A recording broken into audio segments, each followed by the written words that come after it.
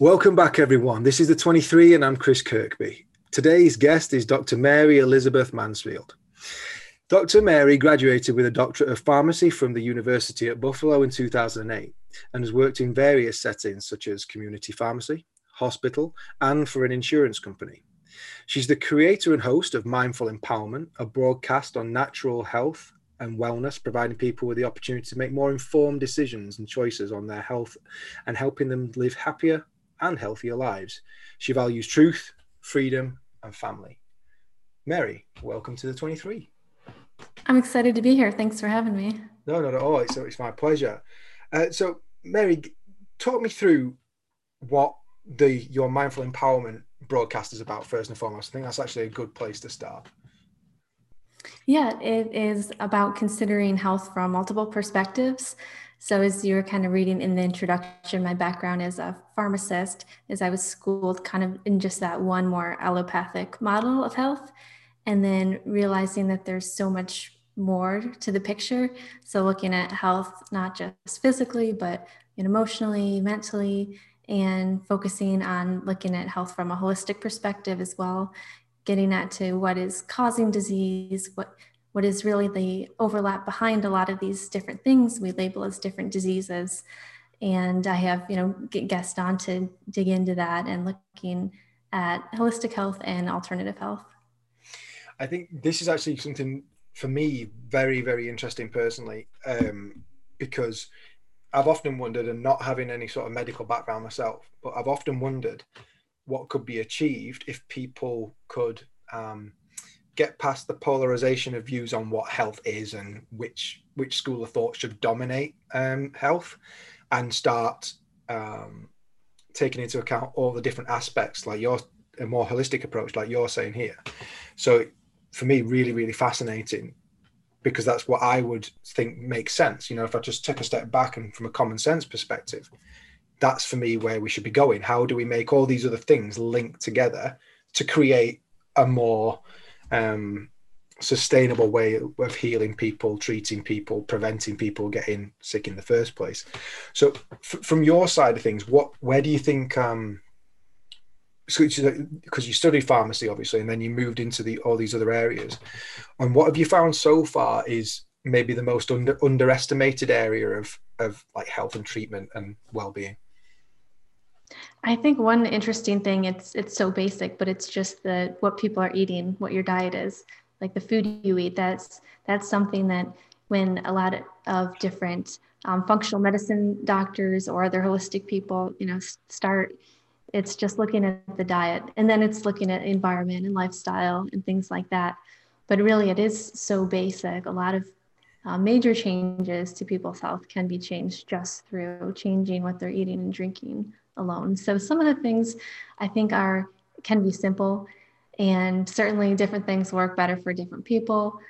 Sometimes there's prescription medications that can work too, and other things. But kind of back to my podcast, Mindful Empowerment, I named it that because I think it's about thoughtfully or mindfully, considering a whole ranges of different perspectives, and then helping it to empower people to make the best choice that they can for themselves. Yeah. I like sometimes the simplicity in the steps that we can take to make ourselves healthier and protect ourselves against ailments. From your experience so far, what if there was, let's say, one food that you've come across that you think that this is, if you were only to make sure you change one thing and start intaking this food into your daily diet, what would you pick out as the standout? First, I would say, yeah, if it's a food, vegetables would be something to add in that most people don't get enough of, or just drinking more clean, good filtered water too. And interesting that you said, what can we add in, and not necessarily just what do we take out first. So, Well, think, yeah, yeah. feel free to sharpshoot me. So what do we take out first? No, I think I like the approach of adding in. Yeah, I had someone on my show recently, and the way she coaches health coaching, and she focuses on what do we add in first, and then after that, then we can get to what do we take out. And I think that's a really practical way to do it as well. Maybe for people who the thought of like taking away all their favorite foods, that's not very fun or exciting or motivating. So, adding in just drinking, good clean filtered water, and then, adding in more vegetables. Those are just basic things. And then, I mean, of course, specifically, there's, different kinds that might be, better than others. And then after that, okay, maybe then you move on limiting the sugar. Sugar is a big thing that causes inflammation in the body. And then, when we look at different diseases, kind of the source or the cause behind a lot of them as an inflammatory component. So those are just, yeah, a couple things kind of off the cuff. Yeah, okay. I mean, I think the sugar ones, it's a well-known one, but also a commonly ignored one. I think probably because people maybe um, balance the short-term pleasure with the unknown impact potentially. So that and the one can't counteract the other because they can't see what the impact could be because it tastes so good. So people will keep eating it. But I know, Right. Some people, yeah. Some people might not realize too in some of the foods all the added sugar in it because they might be sold as the diet food, um, and that has lower fat, but actually, I've looked at, containers before and it's advertised as lower fat, but then it has twice the amount of sugar in it. yeah, or they'll sweeten it with something that's less than kind um, for your health as well. So there's pitfalls everywhere. I think it's a lesson in always if you're in doubt, read the packaging and check. But I think for me, a point from a personal side, the sugar side, I can tell the difference if I've eaten excess sugar the day before because I don't. I mean, I take sugar in my diet because well, one, I drink alcohol and I'm not deluded enough to think, sorry, that there's no sugar in alcohol. But I noticed that if I ever combine, say, if I drink wine with my wife, which we do, and then I will eat, say, chocolate as well sometimes. I say sometimes, like pretending that I'm always healthy, I'm not. So, but I will eat chocolate as well. But the times when I eat chocolate as well as the day after, I can always feel a difference. It's never a positive one. Yeah, I can feel the same thing also with fried foods too. That's another one, especially, depending on what kind of oils are used in that. Yeah, Would be another one too, and where you can really feel that the difference in what you eat. So I think that's kind of, when we eat more intuitively, because we know the difference, and kind of observing that and then making, it's hard sometimes to make better choices because we kind of get like, stuck in it, or, addicted to the yeah, different things like sugar can be easily done. But realizing that, we can, with the approach of what do we kind of like add in first, and then once we start eating some of those better things, and then and know that we can change our health in a dramatic way, I think it gives us the motivation to be able to make those changes. yeah. And so as you've explored these different facets of health, um, what would you say is maybe the most widely accepted misconception when it comes to health in terms of the way people potentially make an assumption based off anything they maybe saw on TV or what's in the media or what's on the I don't know maybe a bulletin board at their local doctor's surgery. What would you think is maybe the biggest misconception that you've come across? I think a couple things. One would be that if you're given a diagnosis in the doctor's office, almost that's all there is, and that people believe, almost that's their path. Whether it's a label of a disease, or more serious things like cancer, things like that. Um, and just if, hey, the person in the white coat said it to me at the doctor's office, well, it must be true, and I must have to just follow exactly what they say. When really there's a lot of other, more holistic, different other options you can take. And maybe that disease doesn't have to be a chronic disease where you have to take medication for the rest of your life. Maybe you can alter things with your diet and your lifestyle and not have to take a medication. So I think a misconception is physically giving up our power and just being told, one thing and not maybe getting another perspective or seeking an alternative opinion. Yeah, Yeah. I think the theme already that I'm picking up.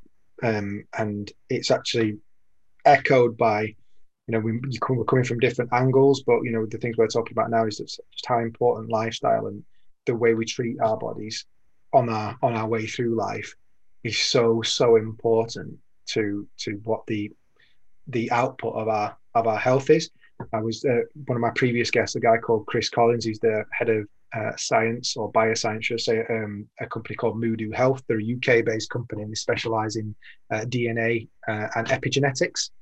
And while we may be talking on maybe quite high level just at the moment about the impact of what we do to our bodies, they do it on a granular DNA level. And I've actually had my DNA tested with them, and the amount of information you get back about things that you can do to protect yourself. Like I know that I've got, because of that DNA test, I know I have an increased risk of glaucoma, but I also know what foods I can eat to help.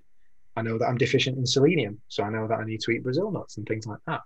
And it will tell me where my deficiency is, where my physical strengths and weaknesses are. So where, like muscle power and speed and things like that, and endurance, mental health, sleep. It's absolutely unbelievable the level of detail you get. And it all comes back to exactly what you're saying is your lifestyle is massive when it comes to what the result of your health is as you go through it. Do you like, I think the big question, I think a lot of times when people talk about, if we take the health side, and let's talk maybe weight loss slash the obesity kind of area. One of the first things, like, oh, you need to go on a diet, or you need a no carb diet, or you need this diet, or you. For me, I've never found that temporary things work so well for me. That's just me personally. I know that plenty of people do get benefits from that. Is there any sort of schools of thought around a way of eating that you think is either beneficial in a temporary setting or even longer term? Yeah, I hear what you're saying too. Like the, crash diet, something like that, where people go going and lose a bunch of weight, but they're not really changing their overall lifestyle and choices. Then a lot of times they might go back and, eat more and end up getting the weight back. And they're not really getting the, health benefits because they're just going back and eating all the whatever junk they were eating before. So I think coming up with a lifestyle that works for you, as far as you don't have to eat perfect all the time. Maybe if a couple days a week, splurge on something, but the majority of the time, like find something that kind of that works for you. Some people swear by like, oh, no gluten or, other things like that. And, I mean, it's true. People are different in what foods agree with them better. So I think it's the approach of um, finding a lifestyle diet. And a lot of people like to incorporate fasting in there. I don't know if you do that at all. It's something, I do when I've talked with, some other people as well. But that can be one way. There's all different ways to do it, whether you do, one 24-hour fast a month, or you do an alternate day fasting, things like that, to give your body a break from, because a lot of food that we eat ends up having toxins, in it, or chemicals. So you're just giving yourself that, period to have a break from it, detox your liver, kind of recharge. And that can be one thing to like incorporate periodically.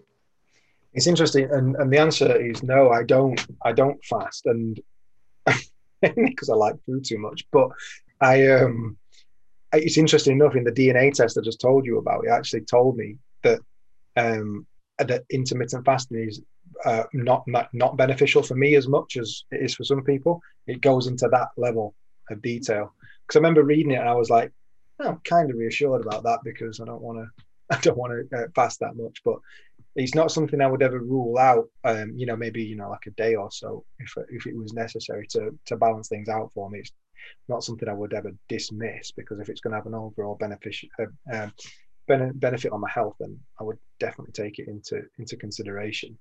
Um, so for me, you talk on a very holistic level. You can clearly see that you're passionate about what you do. So what's the for you? What would be? How would you articulate the importance of making informed choices on your health?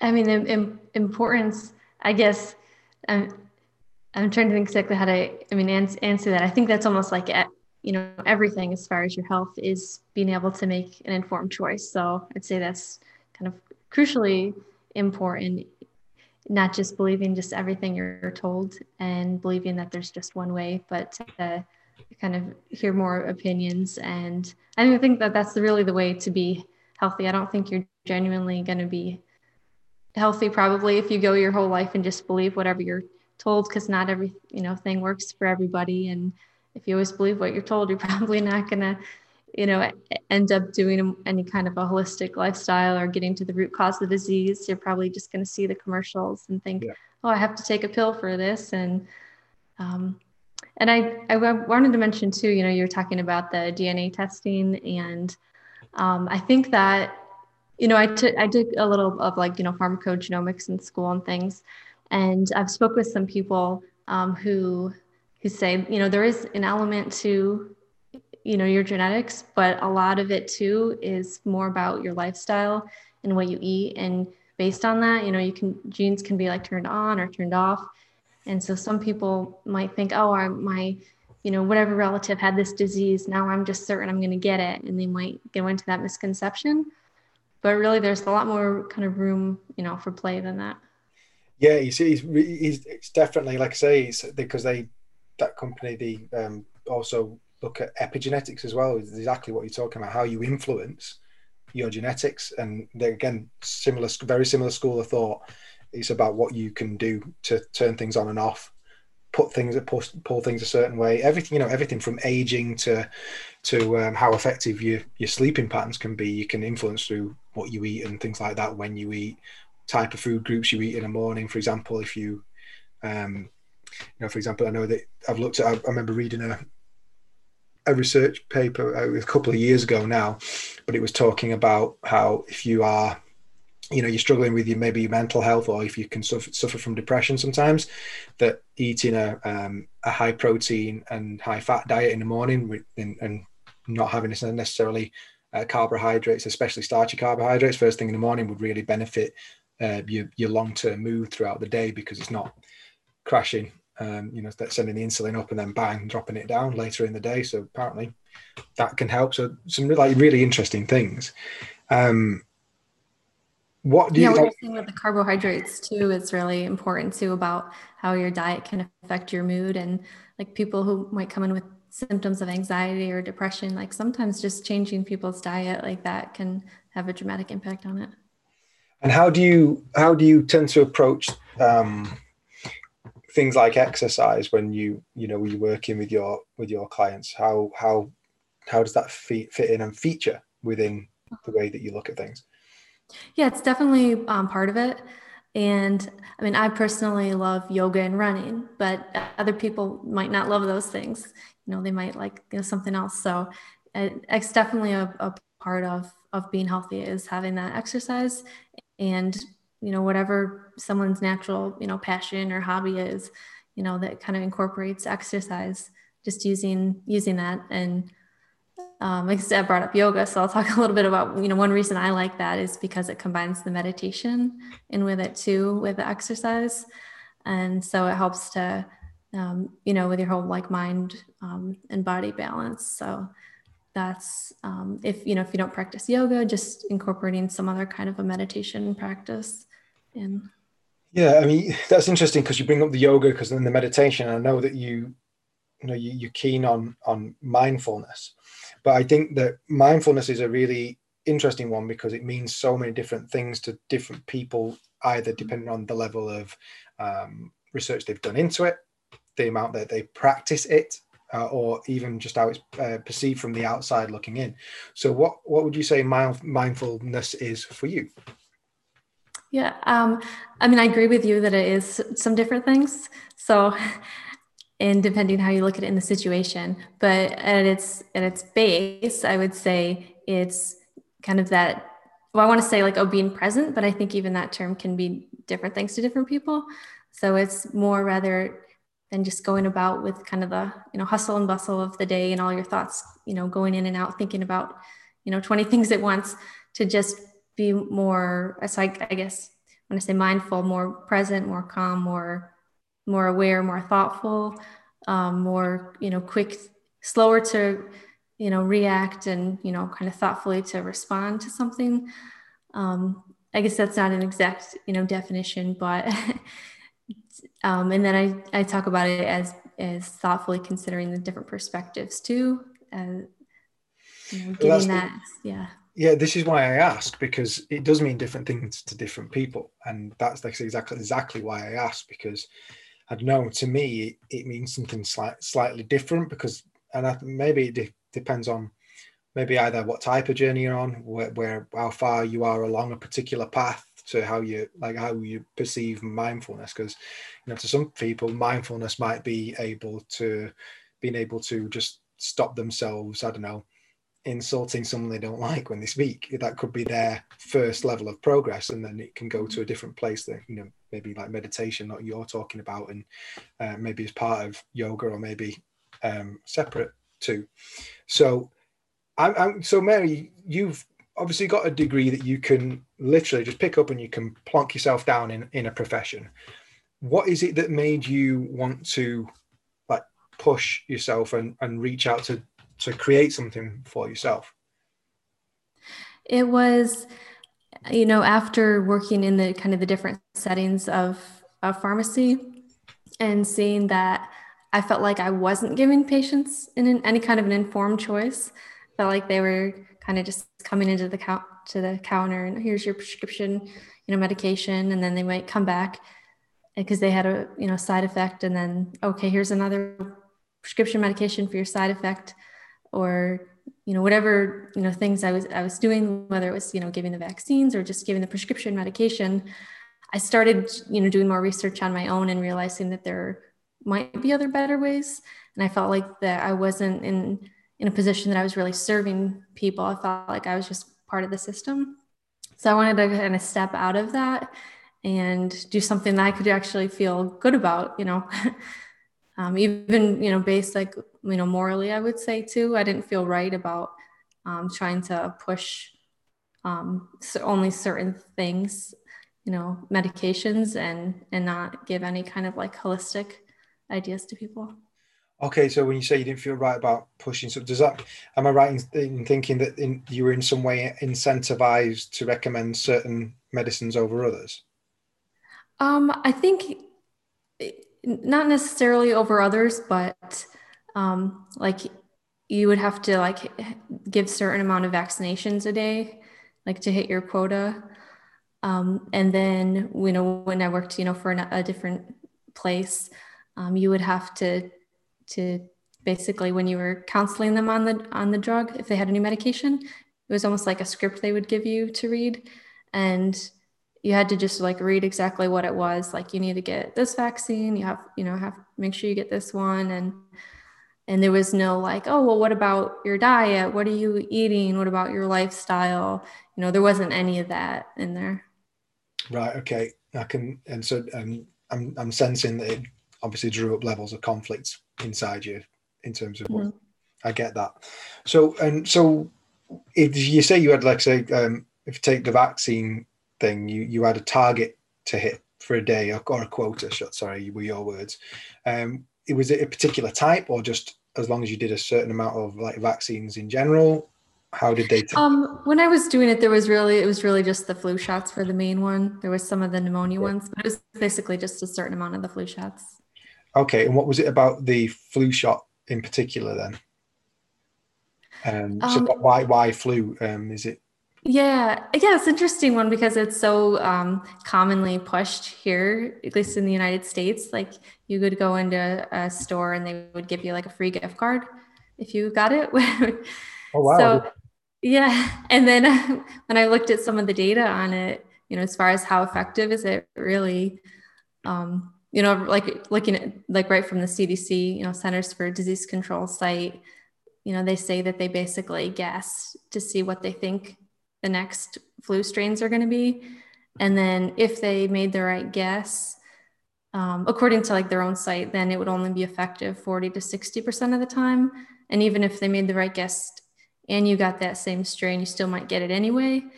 And then I just looked at the side effects and some of the ingredients in it. And I feel like people should just be aware of that information. If they still want to get it, that's fine, you know, but not, I didn't want to have to try to push it. Come get your flu shot. Yeah. You know, I can, I can totally understand why you wouldn't want to do that. So along the way to do what you're doing now, what was the biggest challenge you think you faced from deciding to go for, you know, for want of a better phrase, from like the 9 to 5 mentality of a job to creating something with more purpose? What would you say has been the biggest challenge for you so far? Yeah, and because I was still working for like, you know, at a standard 9 to 5 job when I started doing the podcast, because I knew I wanted to do something else. I knew like kind of, you know, whatever in my heart or, you know, my purpose, like I need to do something I feel like is really helping people. That's what I'm supposed to be doing as a pharmacist. And I don't feel like I'm actually doing that.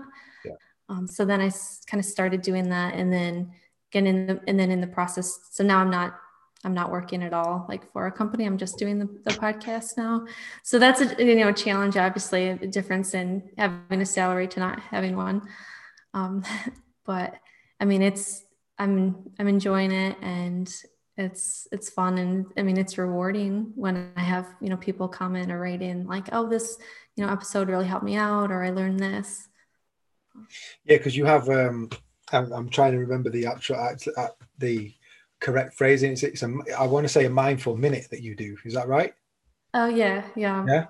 I just, yeah, do that on Mondays. Like I have a regular weekly episode come out Wednesdays, and then um, yeah, and it's interesting you asked about mindfulness, because what is that? Yes, I do a Monday mindful minute about, you know, relating mindfulness to health, which really, I mean, that's pretty, mindfulness is related to health in so many different ways and so many different aspects, because the way, you know, your mind is, that kind of sets the stage for what your health is going to be, whether it's your emotional and your happiness, or just kind of getting your, you know, head on straight and making better health decisions too. So I just, yeah, do that kind of brief minute about some kind of mindful health topic related to your health. Yeah, I did catch one or two of them when I've been on social media. I think they're a really good idea, because I think that's part of the challenge. I think with online content, everyone's vying for people's attention, and sometimes people have got a lot to say, but not much time or attention to direct it to. And you know, being able to condense some useful things down into a minute, I think is helpful for people. So, you know, keep doing what you're doing, because I like it. It's good. Um, I just got you got me thinking then about how your mental approach to your health and how that impacts you, and it's got me thinking a little bit about current climate. So take into account that most people, not most people, but there's large numbers of people maybe afraid on some level at the moment. Maybe afraid to leave the house, maybe afraid if they, you know, they've been in a certain place with a certain person that they're going to be, you know, potentially infected and die.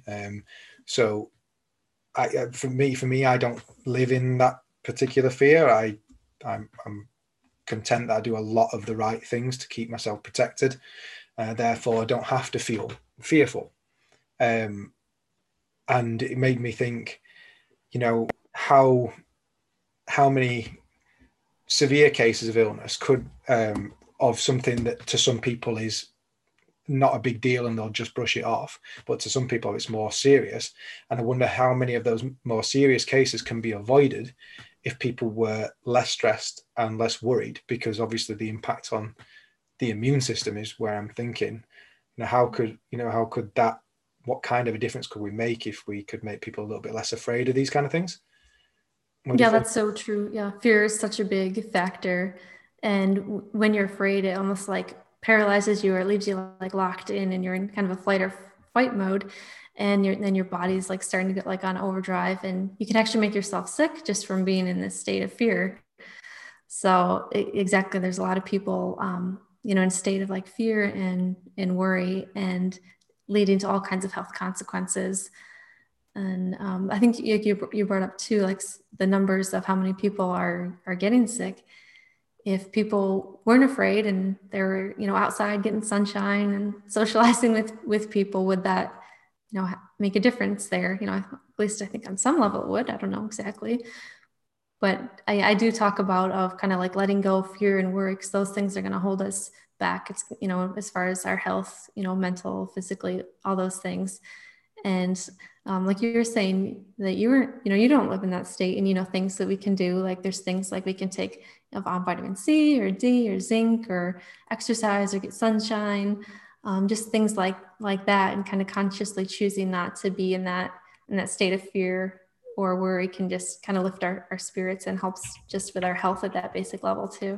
Yeah, I think it's interesting because I think sometimes that outlook can be viewed by other people as um, maybe reckless or even selfish in some people's eyes. It's not a contention that I would share. But it's interesting the way. But again, that comes from a place of fear, and I've always noticed that. So that's just the same thing happening again. And I think I genuinely wish if there's one thing that I could change tomorrow, it would be the amount of people that are worried, because I think we'd all be in a better place. I don't think we'd all be like a little bit like you said earlier. I think we'd feel like we have more options than just the ones we were presented with more often, I think. Yeah. Yes. And just with like natural things that you can do if you are getting sick, there are a lot of options. So we don't have to be in the state of fear and afraid. I mean, not even getting into the different, stats of, well, who reported it and how serious is it? Because, maybe that's separate, but just even, if it is whatever sickness people are I'm down with, there's things that can be done for sure. And don't have to be afraid of it. Yeah, for sure.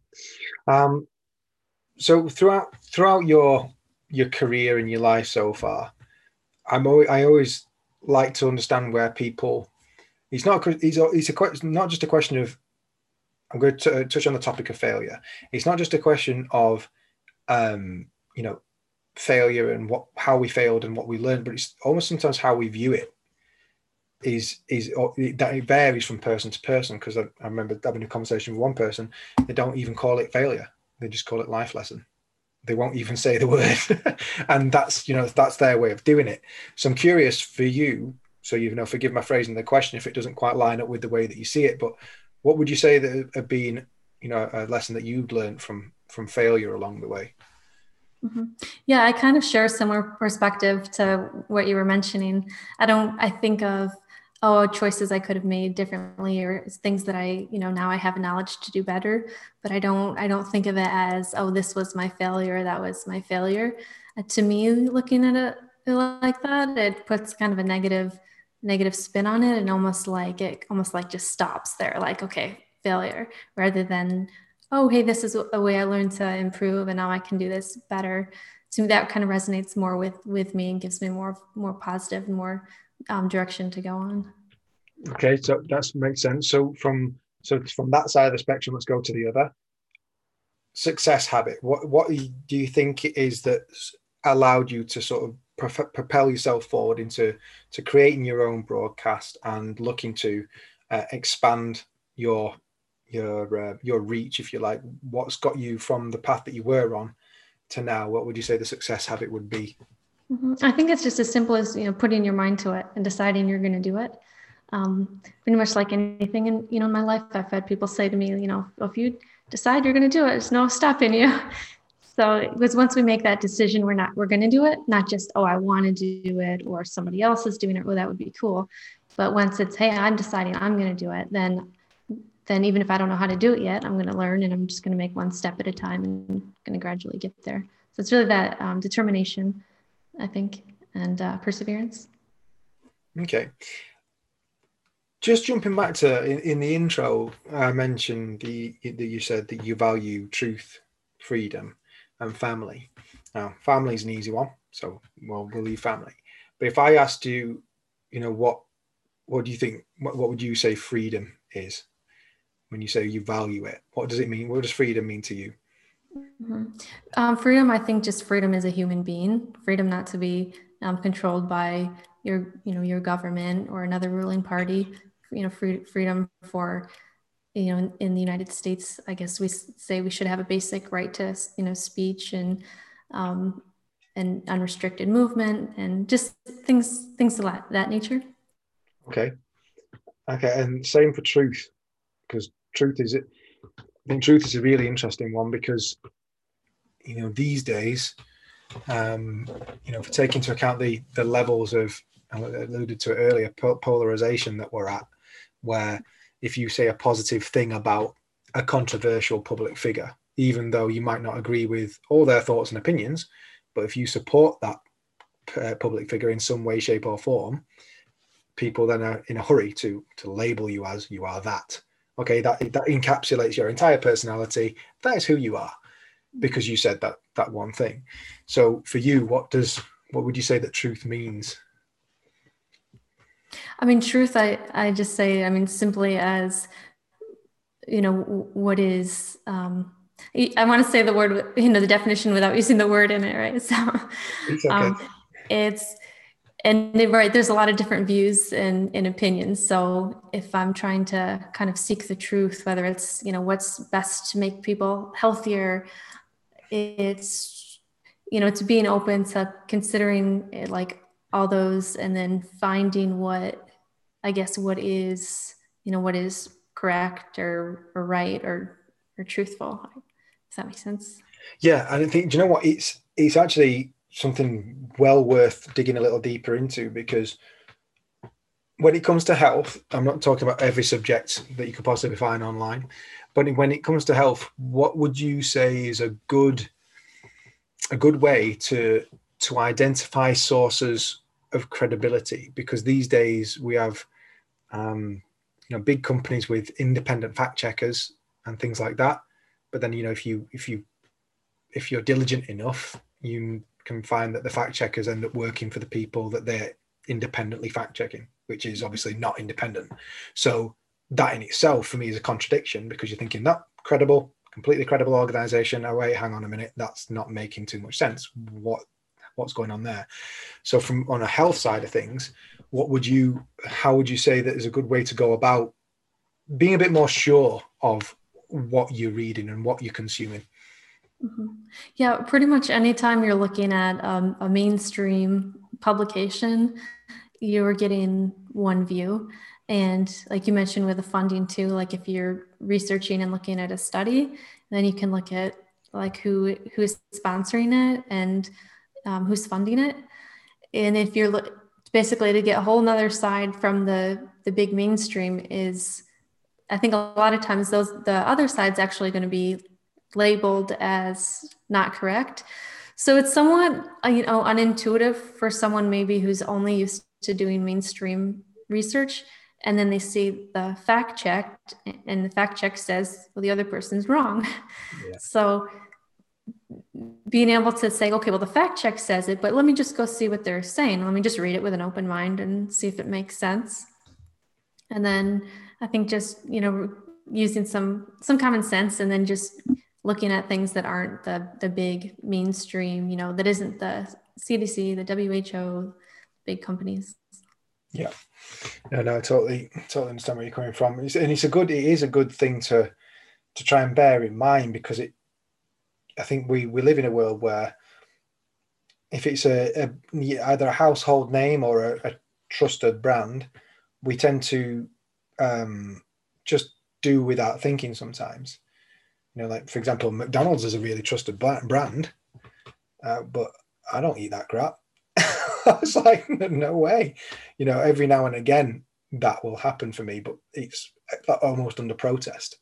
Because as big as they may be, as world renowned as they might be, I know that you basically take like eating poisons. So it's like for me, not just a non-starter. However, the public perception is, hey, it's happy meals. Hey, bring your kids here, poison them too.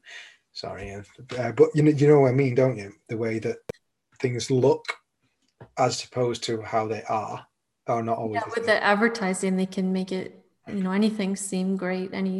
Looking at the, medication commercials and things, they can make it appear one way for sure, but that's not necessarily the case. Yeah. And there was another question that I had for you, and it was when you look at the holistic health approach, how do you um, how do you see your approach in that evolving over time? So where would you see if we made mindful empowerment a brand, say, just to make it simpler, where would you see, or what would you love to see in maybe the next sort of 5 years or so with it? Yeah, I mean, definitely an expansion of like continuing doing the podcast, and then like people can contact me directly for like health coaching, things like of that nature, Yeah. and about just bringing more awareness to other options in health, and more, and then the awareness in and of it in of itself, I think brings the empowerment, because then people realize, oh wait, I have the power to decide, you know, if I'm going to do this or that for my health, or if I'm going to just do what this doctor says, or if I'm going to do my own research. And then even that like conscious act of realizing, oh wait, I can take my power back. I can decide, what my best choice is for me, for my health. Even doing that, I think that gives like an empowering maybe thought or feeling, and that I mean that in and of itself is good for for people's health, to have that like kind of like positive um, resonating with them. But I guess yes, yeah. So where do I see to take the brand? It's like it's about yeah, continuing on that like holistic health approach, bringing more awareness to it. Okay. So say I come to you and I have a variety of health concerns. Let me just pick out a few of the big ones. So right, so one, let's say I'm obese, and I want to, inverted commas, lose weight. Okay, so I've come to you with that. I don't sleep very well. I'm anxious. What else could be wrong with me? Um, I get pins and needles a lot. Um, do you have pins and needles in the US? I just realized that might be a phrase you guys don't use. When you get poor circulation, it tingles.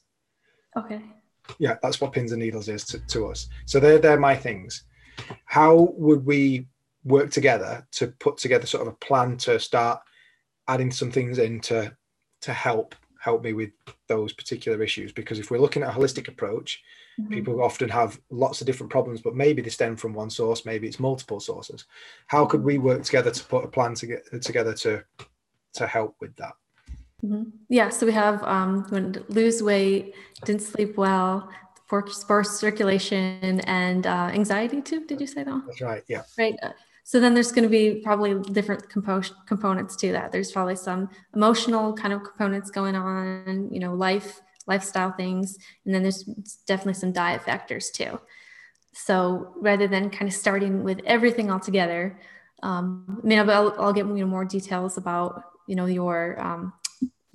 diet and your lifestyle and different any medical conditions, things like that, and then start kind of with probably start with a diet first. It depends on the person too and their overall goals and kind of what state they're in, whether it's go right to the diet or let's look at more environmental kind of emotional things too. But getting a kind of a gradual plan with the diet of what kind of things to add in that you're not getting right now, and then getting to a point where okay, and then we can remove these one or two things.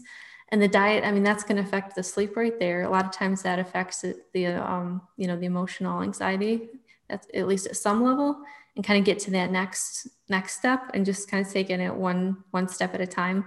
And then there's different kinds of sleep hygiene, so the diet could be affecting it, could be whatever the anxiety is could be affecting it, but then there's other other things as well, to implement his lifestyle changes. Um, so I guess, yeah, that would be a start. No, it's great. And I'm sorry if I'm putting you on the spot, Mary. It's more because I think it's important for people to have an insight into potentially how simple it could be, but just given the right focus with the right person. So, that's why I was thinking along those lines. I mean, is it okay to do another hypothetical? Because I'm just thinking something that definitely applies to a lot of people, especially when we're in circumstances around the world that we are, like in lockdown and things like that, and not being able to go out as much. So let's say, I come to you and I'm like, say, Mary, I really need help because I can't stop snacking all the time because I never leave the house anymore. So I'm constantly eating, biscuits, crisps, sorry, chips, but all those kind of like snack foods that I know really deep down they're not helping me that much, but I don't even realize I'm eating them half the time. How would we try and approach that? Mm-hmm.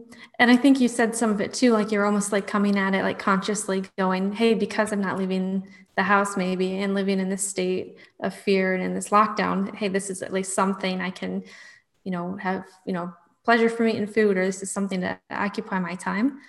So it's almost like you're almost like consciously at the some point of realizing it and you want to do something about it. But um, I think acknowledging it and deciding you want like that change, that it really has to be the first step. Because I might try to do it for other people or something, but if somebody has to want it themselves to have that change, and then from there, it's like looking at it. Okay, well, why are we snacking? Did you used to do that? What kind of changed? Oh, well, it was like maybe it was the lockdown that changed, and now I'm here, and now I'm living in fear and panic. So this is what I'm doing. It's like, okay, well, maybe there's, addressing a few different aspects to it.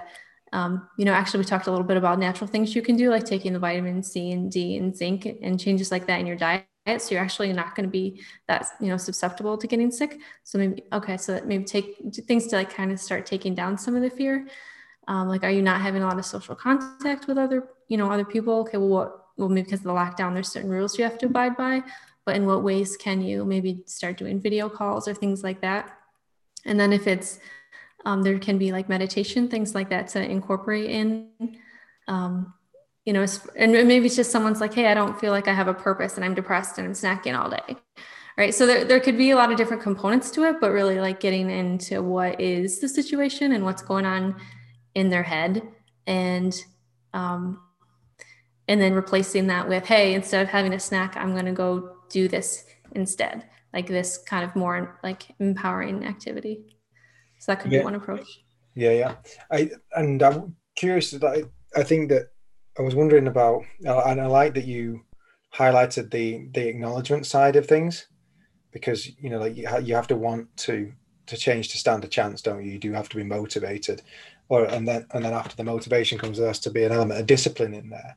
And I just wondered about your thoughts on, especially as a woman, because it's not definitely it's a different type of, there's different types of like um, preconceived positive body images for men than there are for women. It's different. So I always look at, and it confuses me sometimes, is that it's like a positive body image for people that are at like 100% they're obese and the health is in danger. But you see taglines like love my curves and this is who I am. You can't body shame me and stuff like that. And that's, these are fair comments, except for where do we draw the line between, if you want to label it as body shaming or what have you, where do we draw the line between there and then accepting that or championing the self-destruction of your own health? Don't know what you think about that kind of thing. Yeah, it seems like it can be taken to an extreme that, oh, whatever my weight is or my health is, oh, I love my body. Right. I think that's like what you're saying, but it is at a certain, point. If it's not, I mean, it's not healthy to just eat, junk food all the time or to be overweight. I mean, that's just not good for you. And as your body is all related, your mind to your body. If you're eating that food, your mind isn't going to be as like sharp and alert, and you're going to be more weighed down. And as people gradually get into better shape, they find that kind of their mind has that like mind body connection, and that actually has benefits too. So I think I mean, definitely. And we all see commercials or whatever of a standard image, so you don't want to get into like, oh, I have to be this like whatever perfect thing is. But I think on the other hand, you do want to be healthy and not just given it, it could be an excuse to say like, oh, well, I just love me for me just as I am and I don't want to change anything. Yeah, one of the ones I've heard many times, and is, well, I'm say someone said that they'll say their age followed by that's the reason why they're away. Well, I'm 45 now, and I'm always like, so it's like, and it's like that's for me. It's the like I say, the acceptance of almost like a passive acceptance of deterioration. And I think slightly differently. I think no, fight, resist. See what you can still become. I intend to be physically active and in good shape well into my 60s, if that's possible. I'm taking all that as many steps as I can to make that happen. But I find that mentality confusing, and I'm just wondering how many people do you deal with that would maybe preconceive their age as the reason or the problem? Yeah, that's true. I mean, certainly, with age, there's changes, in, different physiological components of your body. But just like what you're saying with, exercise and things, a lot of it is about these little decisions that we do every day that add up over time. So if we keep, making these kind of small decisions that are good for our health, yeah, we're going to be 60, we're going to be exercising, still have to be doing yoga things, and and we don't have to fall into that trap. Oh, just because I'm this age, I'm now going to have 3 chronic, diseases. Okay, so like finally then, Mary, the question I would like to finish one would be, if you could do nothing else and you can only do one thing for you personally, what would it be that you'd use as your primary overall well-being tool? What would you say that you'd use if you could pick one element?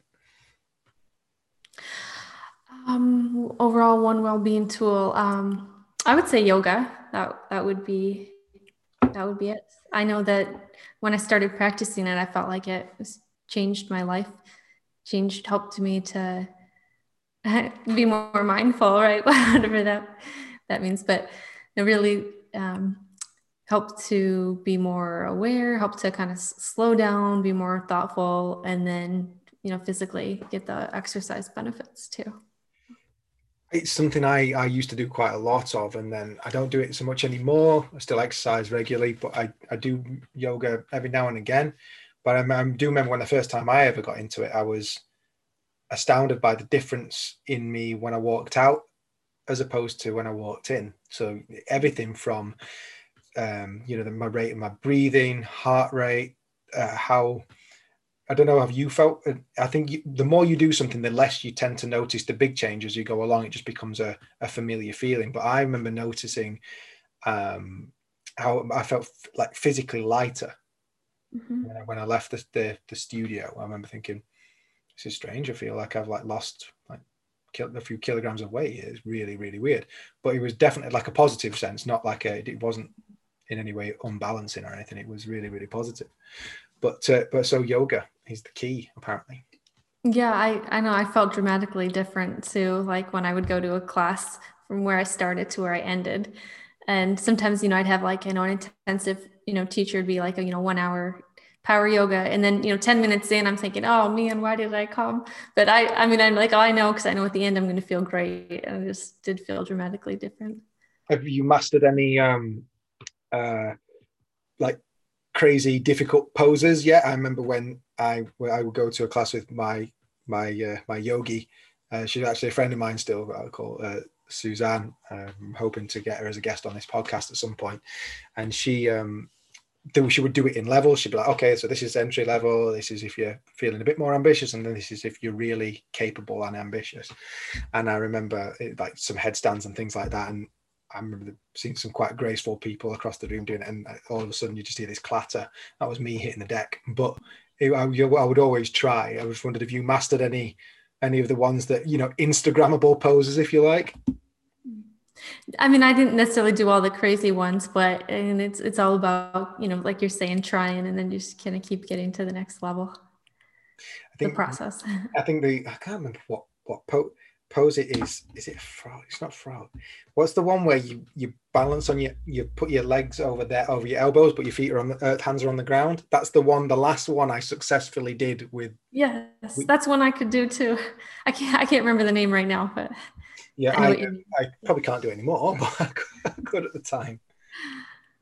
But Mary, look, thank you so much for your time. It's been really, really interesting to talk to you. I wish you all the best with mindful empowerment. I think, like I said, only even if it's only from my perspective, that you seem to be really onto something with combining things. I think we seem to be living in a world of specialism, and from what I've observed of the planet so far, the most successful people tend to be the people who know bits about everything, not somebody who's just in one lane and sticking to one lane only. So I hope that your outlook can spread and more people can start to see the things that they can do to prevent. We don't need to necessarily wait for something to strike us down before we take action. We can be, just like you said, little steps every day, just to make sure that our life is a better quality for longer. Yeah, thanks so much for having me on. It's been great talking to you. And yeah, people can find me on, YouTube or, Spotify, Apple Podcasts, things like that. Yeah, no worries. And so just to repeat, so to be the Mindful Empowerment Podcast. It's on Spotify, Apple Podcasts. Find you on YouTube, and check out Mary's Mindful Mondays. I like them. It's good. If it's just 1 minute, doesn't take long, and it's you learn a little bit of something every time. Awesome. So, thank you. Yeah, thank you again. So this is Chris Kirkby, and it's been the 23. I'll see you really soon.